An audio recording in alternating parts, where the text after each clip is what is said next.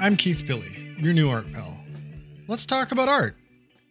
Let me start by saying this. This episode isn't like the other episodes of Art Pal.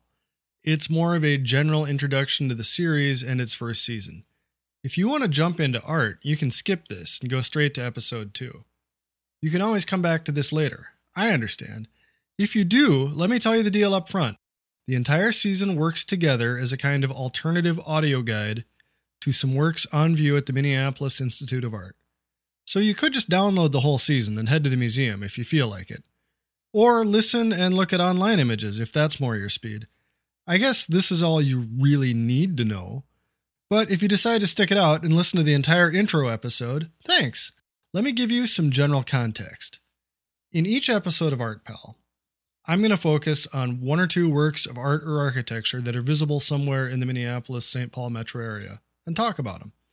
Sometimes I'll talk a lot about a particular object, or some relationships or commonality between a couple of objects. Sometimes I'll talk about the artist or the historical context surrounding the work, or what the work means in the bigger picture. Who knows where this could go? I'll be writing each episode with the idea that if you live in the Twin Cities, you can go and listen to the episode while looking at the work in question. Or at least do an image search and see it that way. I mean, I'll describe things too, but this is visual art. Looking with your own eyes is best. What I'm shooting for here is kind of a rogue do-it-yourself audio guide. Each season will be organized around some collection in the Twin Cities.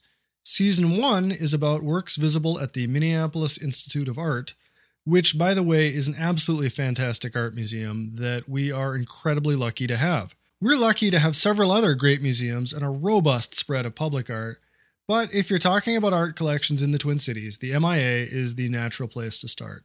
And yes, I know we are supposed to call it MIA now and not the MIA, but it was the MIA when I fell in love with the place, and I'm sticking to my guns on that one. Full disclosure, I have worked at the MIA twice. First, right after undergrad, I was an administrative assistant to the curator of textiles, which, man, that was a mind-opening job. Then several years later, I ran databases for the museum's membership department. While I love the MIA very much as a museum, I do need to make it crystal clear here that I have no official connection to them now and haven't since 2007, and they are in no way responsible for anything I say about art in their collection. So any mistakes are mine and not theirs. Also, you should either donate to them or become a member. They wouldn't be able to put the fantastic collection that they have out for free if people didn't support them. So support them. Now, this isn't a museum hectoring you. This is just me, the private person, hectoring you. Two other MIA facts that I have to share, but I couldn't find a graceful way to do in the main episodes of the season, so I'm sticking them here. First, if you're at the MIA, on the second floor, there's a Roman statue called the Doryphorus by the museum's old front door.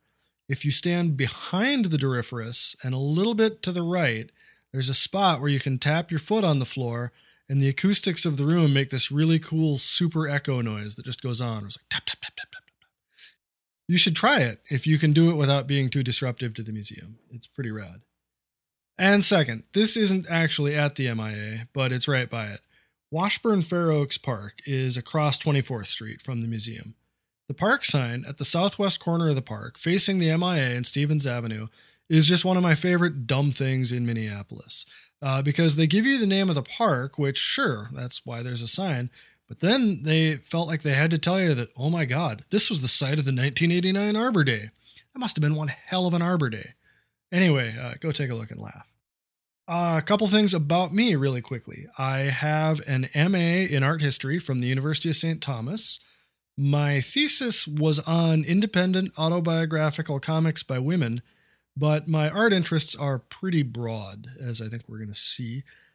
I've worked at most of the large museums in the Twin Cities. I already talked about my 2 stints at the MIA, and then I have done museum collections management work at the Minnesota History Center and at the Weizmann Art Museum.